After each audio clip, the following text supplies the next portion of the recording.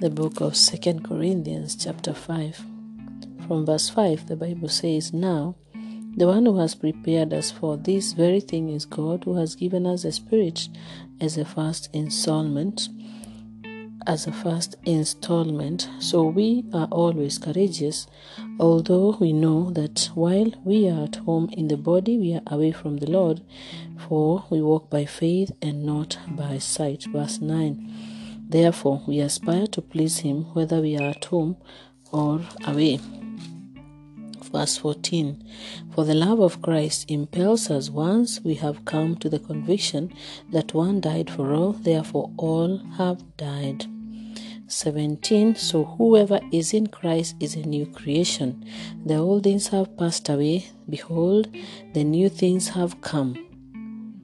The old things have passed away. Behold, the new things have come." Praise God. Let us pray. Father, in the mighty name of Jesus, we thank you, we bless you, we honor you, we enthrone you, we glorify you. Welcome your presence, Lord, into our hearts with thanksgiving as we offer our hearts to you. We offer our lives to you, Lord. Speak to our hearts and teach us something new about your word, something new. Transform our hearts, Lord. Transform our lives for the greater glory of your name. In Jesus' name we pray with thanksgiving. Amen. So this reading we just read that the one who prepared us for this very thing is God, who gave us His Spirit as the first installment. The love of God has been poured into our hearts. This is a season that we are meditating on the Sacred Heart of Jesus, the month of the Sacred Heart. We just celebrated the Feast of the Sacred Heart, and this reading also reminds us that we have the Holy Spirit within us, the abounding love of God within us, who has been given to us as the first installment. Nobody pays for an installment for something that does not belong to them. Nobody can buy a house or pay an installment for a loan or car or anything that they haven't taken or does not belong to them. So we belong to God. That is the one thing we have to remember. And that definitely is the reason why He has given us the Holy Spirit as a first installment. The Holy Spirit is the presence of God in us. The presence of God is the love of God, the abounding love of God, because God is love. And we walk by faith and not by sight. So we receive by faith. We have to believe that we have received the Holy Spirit. And so the Holy Spirit is here to help us to do the will of God. So we aspire to please Him, whether we are at home or with the body. The Bible reads, "We aspire to please Him, whether we are at home or away." Why? So we are always courageous, although we know that while we are at home in the body, we are away from the Lord. It is a battle between the flesh and the Spirit, but the Spirit comes to help us in our weaknesses so that the flesh does not overpower the spiritual man in us. So the Spirit of God is here to help us. And then verse 14, we read, "The love of Christ impels us once we have come to the conviction that He died for us." So it is the love of God that is poured into our hearts that draws us to God. We have no power, no ability to be drawn to God, but it is that love, and God knows that, and that is why He gave us His Holy Spirit. The Holy Spirit is meant to lead us to Jesus. The Holy Spirit is meant to lead us to God, to loving God, to worshiping God, to desiring to know Him, to desiring to seek Him. That is the first sign of the presence of the Holy Spirit within us. So we have to desire to have the Holy Spirit constantly. Because of the human, as we are human and we are in this world, definitely there will be that battle in the flesh and in our flesh and in the Spirit. But we have to keep praying for the Holy Spirit to renew us, because whenever He comes, He leads us to Jesus. He leads us to God. He helps us and aids us in our weaknesses. Otherwise, we get weary, we get weak, and when our weaknesses overpower us, then we can easily fall into temptations and sin against God. But the Bible reminds us whoever is in Christ is a new creation. So the topic for our meditation is we are made new.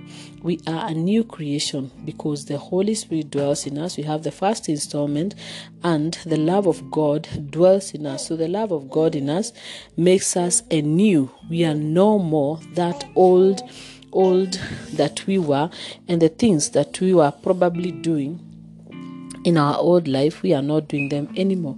So we become a new creation, and if a new creation, then the love of Christ dwells in us, and this love of Christ helps us, aids us in our weaknesses to live in accordance with the plan and the purpose of God in our lives.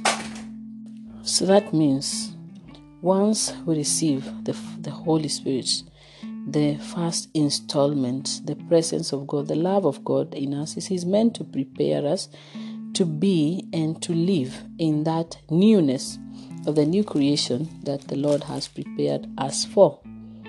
And how is this? It is because already the Lord has poured out all His love into our hearts.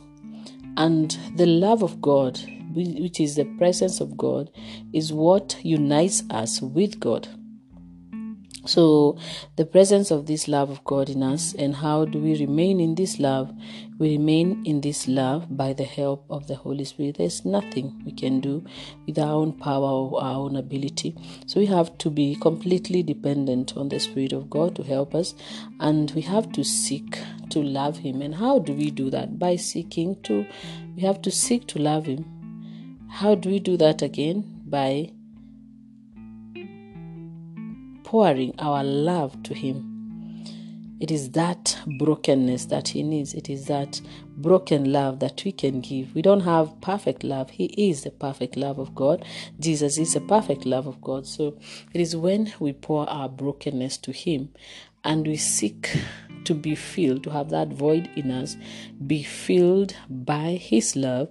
So we have to pour our brokenness so that His love can perfect us. We have to pour our brokenness so that His love can perfect us. We have to lay down all that we are at His feet so that the fullness of His love can be perfected in us. And the Holy Spirit will help us in this way. So when the Bible says that whoever is in Christ is a new creation, the old things have passed away, it means it is not automatic. It is something we have to remind ourselves that we are made new because the old things have passed away. Do you know there's an Isaiah 43:18 that says, remember not the former things? You know, it is a constant battle that we have to fight in our minds, because all the time when we find ourselves or we come before the presence of God because of His holiness, then we are bound to see our faults and our frailty. And in most cases, we are bound to look too much on the former things. And that's why the Bible tells us, do not remember the former things. Look at the new thing that the Lord is doing. The new thing is that the Lord is making you and I a new creation by the power of His love. It is a mystery. We cannot understand how He's going to work out and transform the old self to the new self, but He is able to do everything exceedingly abundantly above and beyond what we can never imagine or expect. So what do we need to do? We just need to accept it, receive it, and pour ourselves to Him, and to remind ourselves that we are made new. We are now a new creation. The old things have passed away and new things have come. So the reconciliation that Jesus has come to give us, it is a reconciliation of His love that impels us and draws us to Himself. So this is a moment to worship Him, is a moment to lay down everything at at his feet. It is a moment to honor him. It is a moment to acknowledge that we know that we can do nothing without him, that he is our all in all, that we desire to know him better, that we desire to know him more, to be transformed, to be changed completely, that we desire a heart that loves, that is full of love like his, and that heart can only be his. So we desire to be united to him so that his love can fill our hearts and his heart can be united with our hearts so that the fullness of who he is can be manifested in us. He is able and he is worthy. There is nothing that is impossible in his name. When you trust him and when you surrender everything to him, then he will help us, because we have a verse 1 of chapter 5 says, "For we know that in our earthly dwelling a tent should be destroyed. We have a building from God, a dwelling not made with hands, eternal in heaven. In this tent we groan, longing to be further clothed with our heavenly habitation." You see, this is a void inside of us that only God can fill. He created us. God created us, and he left a void in each one of us that only he can fill. Only he can fill it. So no matter what we try to fill that void with, we will never be fully content. And that is why every day of our lives, we cannot live a day without seeking God. We cannot live a day without Jesus, without calling the name of Jesus that was given to us, that the name that carries everything. It is literally everything. He has the name that is above every other name. We cannot live without worshiping Jesus. We cannot live without praising him. We cannot live without honoring him, because we are meant to be his. We are meant to be his, and that is why he left that void that he can only fill, and he fills it. He fills it. When we worship, he fills it. When we draw ourselves to him, then he draws himself to us. Because the Bible tells us in the book of James, draw near to God and he will draw near to you. So the moment we desire to draw near to him, he comes to us. You know, it is just very interesting that a God so holy, a God so mighty, can actually stoop so low to come to us, sinners, his children, his creation, to complete us, to help us, to unite himself with us, to journey with us, and to